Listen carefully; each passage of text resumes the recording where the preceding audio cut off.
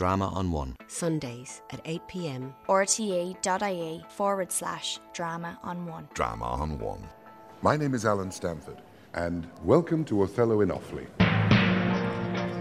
Rodrigo, after all this, gets to the nub of the matter, the real point of the conversation, which is the elopement of Desdemona to Othello. Rodrigo is in love with Desdemona. Oh, he's so in love, but totally incapable of walking up to her and saying, I really fancy you, can we go out for dinner? Couldn't do it. Hasn't got the ability, hasn't got the strength of character.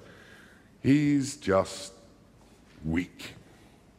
So what he's done is he's employed Iago to do his courting for him, to send the messages, to send the pretty presents, to send the jewels, the boxes of chocolates, and all the other things.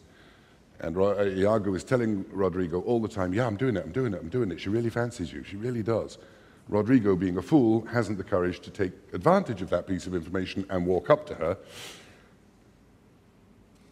Then he hears that she's run away with Othello, and he is extremely contemptuous of Othello's colour. What a full fortune does the thick lips owe if he can carry it thus. Call up her father, rouse him, make after him, poison his delight, proclaim him in the streets. Though that his joy be joy, yet throw such changes of vexation on't, as it may lose some colour. I'll call aloud. Do with like timorous accent and dire yell. Now, interesting little scene that, or little sequence. What a full fortunes does the thick lips owe? Othello is black. The Moor. There's a lot of debate as to whether he was, what did that mean? Was he Berber? Was he Arabic? Was he what? He was Negroid. There was in Elizabethan England, and at that time, a huge influx of Africans into London. In fact, Queen Elizabeth I complained about the number who were taking up and buying houses. They were actually doing terribly well. They came in as traders. And there was contempt, there was racism as much then as there is now. And the term thick lips would have been considered grossly insulting and highly descriptive. And it's important because this racism is another theme that stays with us in the play. Iago suggests that the best solution to the elopement, on the assumption that they haven't yet got married and consummated it, is to get the father going, to get the father out chasing them. So that phrase, call up her father, rouse him, is quite literally, let's take to the streets, let's cause a riot. Make after him, the him there refers to Othello. Follow him, poison his delight, proclaim him in the streets. Though that his joy be joy, throw such changes of vexation on it that it may lose some colour. And again, Shakespeare is using that colour in both senses, in the sense that we will discolour his delight, but also that it's a direct reference to Othello's blackness. But the idea is Iago is encouraging Rodrigo to create a riot in the streets about this abduction, because that's what they're going to suggest it is. Not an elopement, but an abduction. A black man and a white girl. Iago is quite savage about it, but very clever. He brings Rodrigo to Brabantio's house, where Rodrigo will inform on Desdemona. He'll split. He'll tell the story.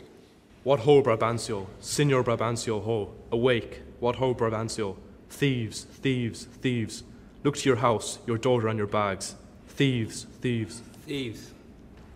Thieves, thieves, thieves. There were no police in Elizabethan England. There were no burglar alarms, and there wasn't any street lighting. So if somebody came banging on your door and saying you've been robbed, there are thieves about, you really did worry. And you reacted instantly. You go out with a sword and attack anybody who was trying to steal anything you had. So this is really quite serious.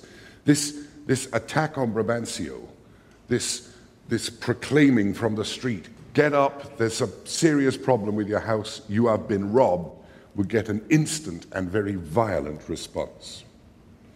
What is the reason of this terrible summons? Signor, is all your family within? Are your doors locked? Why, wherefore ask you this? Zoons, sir, you are robbed. For shame, put on your gown. Your heart is burst, you have lost half your soul. Even now, very now, an old black ram is tupping your white ewe. Arise, arise, awake the snorting citizens with the bell, or else the devil will make a grandsire of you. Arise, I say. Iago, under the cover of darkness, without ever revealing himself, starts a riot. Look at the way he uses words. And Iago has a great skill at the use of repetition. And you'll find that again throughout the play.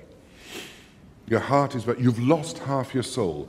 Even now, very now, an old black ram is tupping your white ewe. Now, very now, right at this moment, while we're talking about it, guess what's happening to your daughter?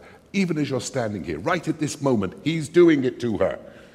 It's a very, very potent image, isn't it? It's happening right now. Iago is brilliant. He puts the fear of God into Brabantio. That's his daughter. And an old black ram. An old black ram. He's really rousing Brabantio's anger. And he's throwing a few insults at Othello for good measure. Old black ram and devil. They're all planted here by Shakespeare because those three terms of description are going to reappear in the play. Old, black, devil. But Iago must also appear loyal to Othello. So he leaves Rodrigo to deal with the outraged father, and he slips off quietly to become Othello's trusted ensign again. Nobody on the street, including Brabantio, knows that Iago was behind this. The only person that Brabantio actually sees, or who identifies himself, is Rodrigo. Iago stays safe. So, thank you for readings from Alan Reynolds, who read Brabantio, John Hines, who read Rodrigo, and Lars Amussen, who read Iago, all from Colosh de Quillen.